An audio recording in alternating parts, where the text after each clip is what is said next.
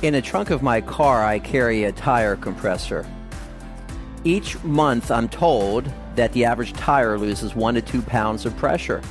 So I need to connect once every other month or so and put in the assigned tire pressure. Well, on the tire, it'll tell you what the max capacity is. Question: do Christians have a max capacity when it comes to loving one another? That's what we want to evaluate from 1 Thessalonians 4, 9 through 12 today.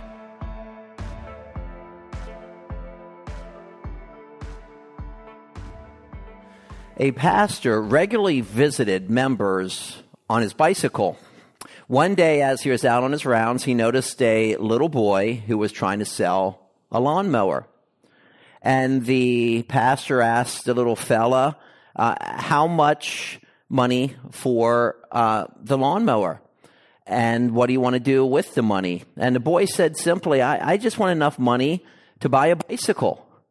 The pastor pondered the situation for a bit and then said, I'll tell you what, why don't I buy your lawnmower and you can have the bike for it in exchange?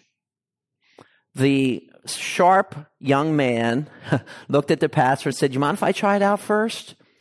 He got on a bike, went up and down the street, and he loved the bicycle.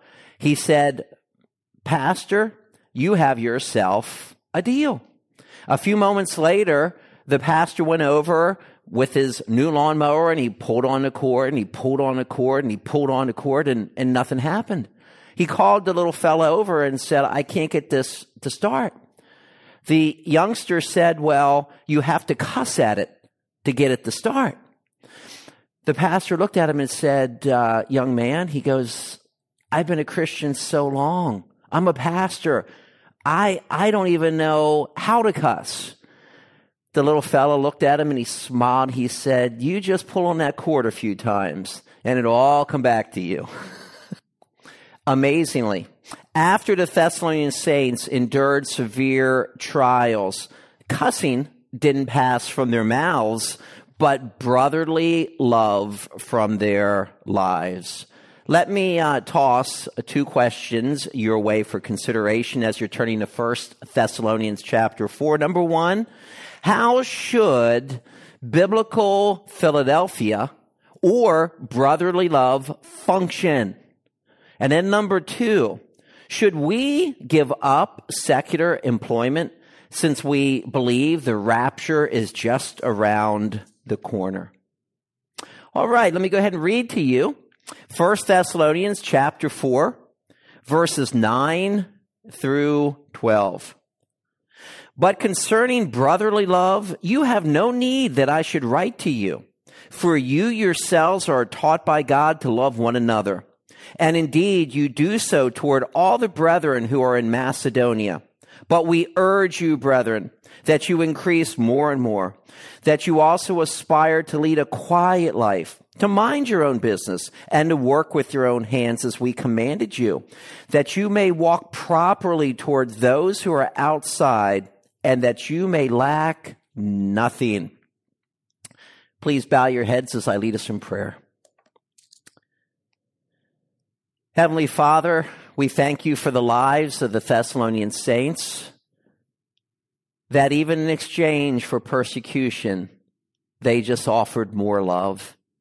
Help us to understand their lives, their ministry, and the enabling power that helped them to live in such a way. And may we imitate it, I pray, in Jesus' name. Amen. But concerning brotherly love, you have no need that I should write to you. Observe the contrast here with the words, but concerning. Paul is transitioning from sexual morality to the love of the brethren. It begins a new section here, and our topic is brotherly love. We derive the English city, Philadelphia, from this term. Outside of the Greek New Testament, brotherly love is used of family. and family members. But interestingly, when you come to the Greek New Testament, it is always related to fellow members in the body of Christ. And that's how the noun occurs 6 times from the Greek New Testament. And Paul says, you have no need that I should write to you.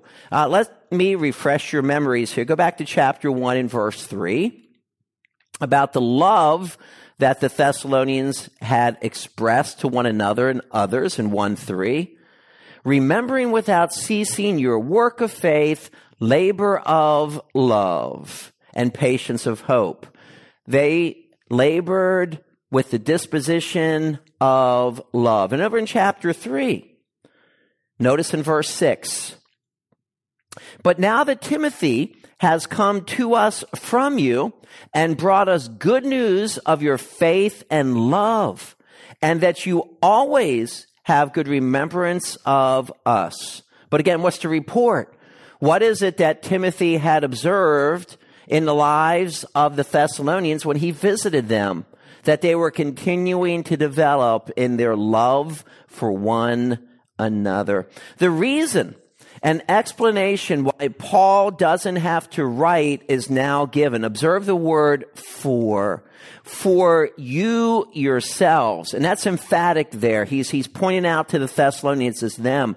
You yourselves are taught by God to love one another. How are they taught by God to love one another? And the answer is through the indwelling Holy Spirit. The instant that they put their faith in Jesus Christ, the Holy Spirit of God took up residence in their lives, and He is teaching them how to love. You have to remember, God is love. So whether you're speaking of the Father, you're speaking of the Son, or the Holy Spirit, the Holy Spirit is love. Jesus is love. God is love, and He is planted within the life of every saint. Consider 1 Corinthians 2:13.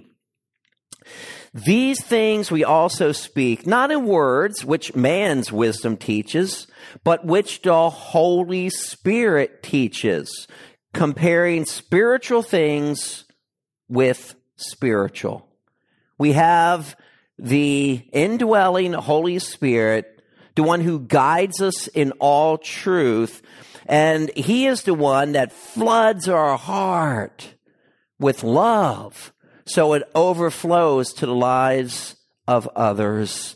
So you're taught by God to love one another. See, you are God's student, and the construction here is that of purpose, for the purpose to love one another. And it's a present tense verb, to keep on loving one another. When you go way back to the book of Leviticus, chapter 19, verse 18, a verse that is repeated over and over in the New Testament. Here we go.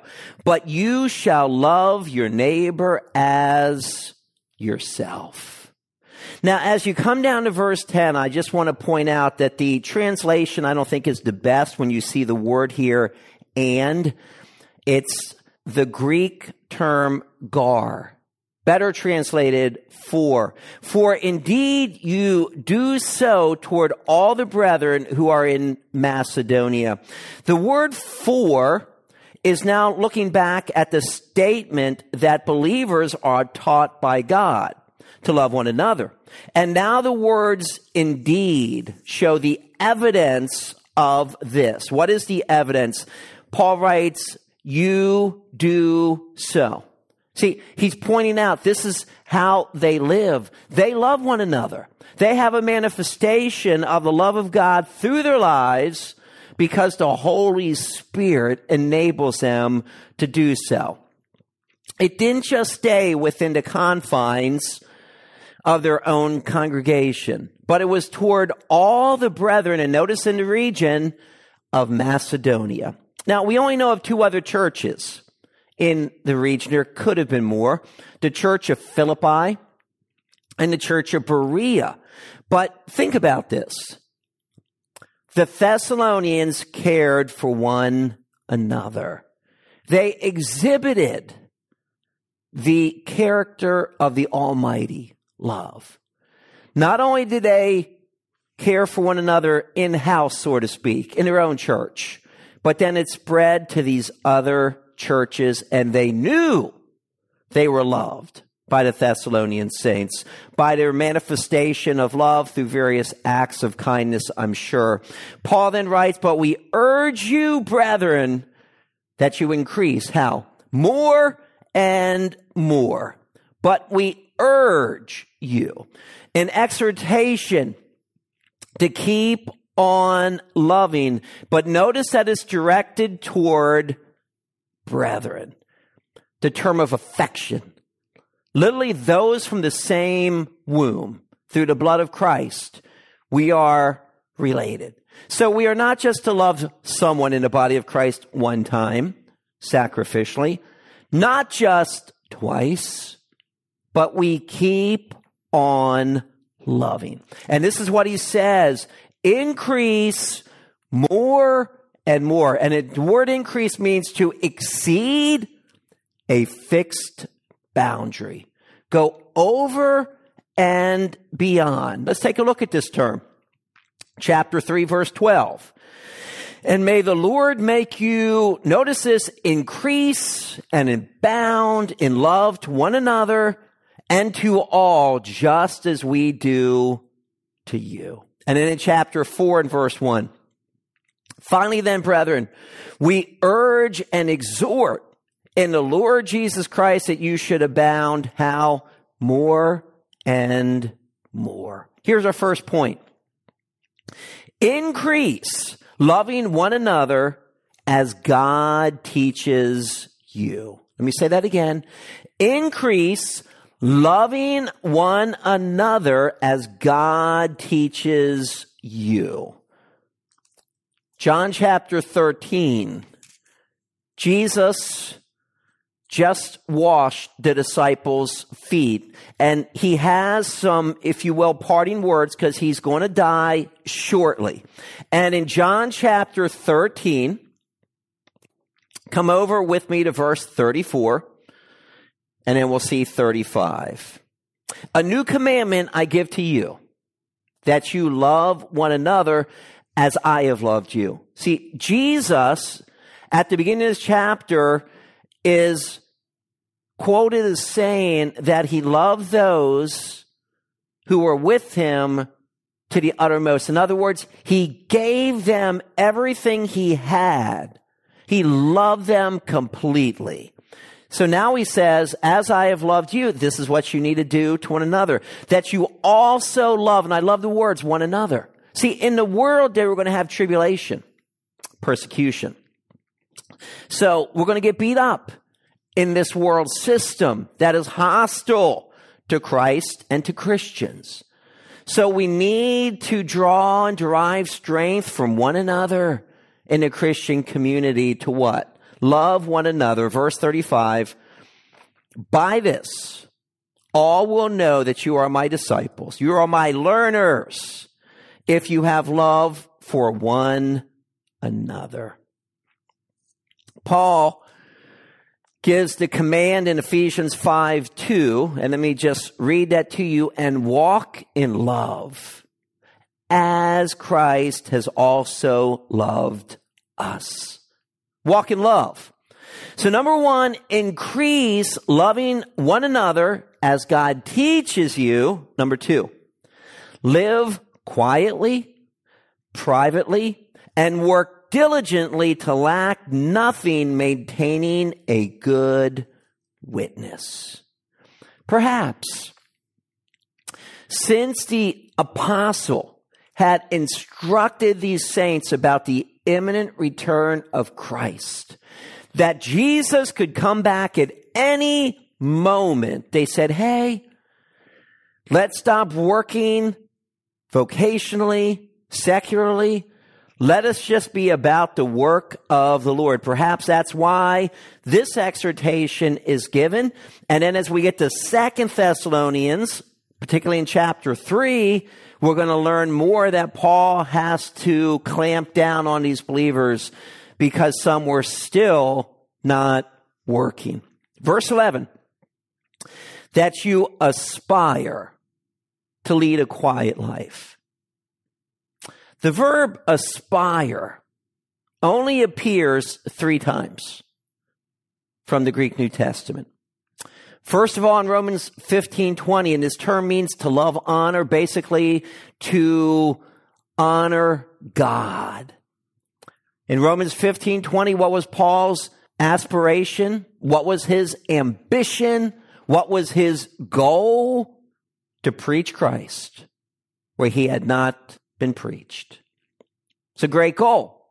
Second of all, in 2 Corinthians chapter 5, Paul makes it his aim to be always pleasing to the Lord. Here, the saints are exhorted to lead what kind of life? A quiet life. The word here, quiet, means to be quiet or to rest from work. First time it appears is over in Luke chapter 14 in verse 4. Jesus is at the house of a ruler of the Pharisees. There is a man in the home with dropsy, excess water in the body. So you have bloating. It is the Sabbath day, and everyone is watching to see what Jesus would do, and he corrects them, but they what? They kept silent. Because Jesus asked, is it right to do something good on the Sabbath or not?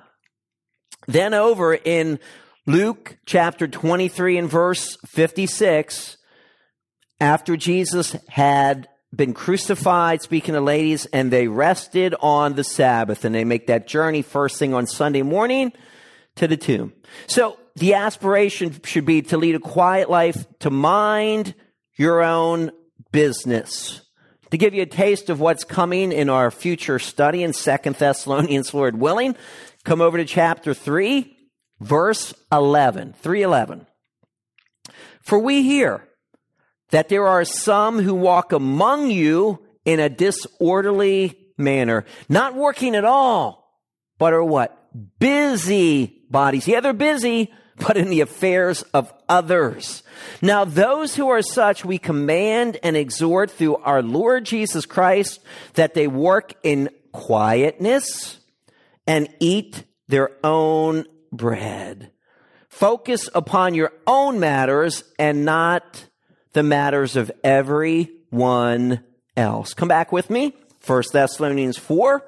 Not only are they to mind their own business, but to work with their own hands. This was repulsive to the average Greek. Greek thinking was that manual labor was just for slaves. The Apostle Paul was the one who worked day and night to provide for his own needs so he didn't have to charge the saints to care for him. Work is good. God punched a time clock, did he not? For 6 days. And then he rested on the 7th. He put Adam in the Garden of Eden before the fall. To what? To tend it, to work. Work is good. Ephesians 4:28, Paul says, let him who stole steal no more, but rather let him labor with his hands, that he may have to give to him who has need. It's good to work, to provide for your own needs, that of your family, to regularly be able to give to the work of the Lord. Because when people don't earn money, how do they lay up treasures in heaven? Through their giving. And then also to be able to work to help care for those who are incapacitated, who perhaps for some reason or another cannot work. We work with our own hands in this way. And Paul says, as we commanded you. That word command, guess where it keeps coming up at? 2 Thessalonians. So let's go back there for just a moment. 2 Thessalonians chapter 3. 2 Thessalonians chapter 3, verse 4. And we have confidence in the Lord concerning you, both that you do and will do the things we command you. Got to remember, when Paul is writing, it is as an apostle of Jesus Christ. He carries the authority of Christ. So a commandment from Paul to the saints is truly a commandment from the Lord to the saints. Stand with me in 2 Thessalonians 3, now verse 6. Tracking the word command. But we command you, brethren, in the name of our Lord Jesus Christ, that you withdraw from every brother who walks disorderly, out of step, and not according to the tradition, those things that which have been handed down from us. Now, verse 10, still in 2 Thessalonians 3. For even when we were with you, we commanded you, there's our term, if anyone will not work, neither shall he eat. It doesn't say if he cannot work, but if he will not work. And then finally, verse 12. Now those who are such, we command and exhort through our Lord Jesus Christ that they work in quietness and eat their own bread. Come back with me to 1 Thessalonians. Let's begin to wrap this up. Down in verse 12. And there are two reasons now given in verse 12 why saints should provide for themselves. In other words, why they should work in order to care for their own needs and the needs of their family. Verse 12, that you may walk properly toward those who are outside. The saints, we were told back in chapter 2 and verse 12, are to walk, live worthy of God. So our first purpose that is given, why we should work and provide for our own needs, is that we might have a good testimony to the unsaved. The moment you name the name of Christ, others know that you are identifying with our Lord Jesus Christ. They begin to watch. What is your work ethic like? I'll tell you a concept that'll change your mindset when it comes to your secular employment. Work as unto the Lord.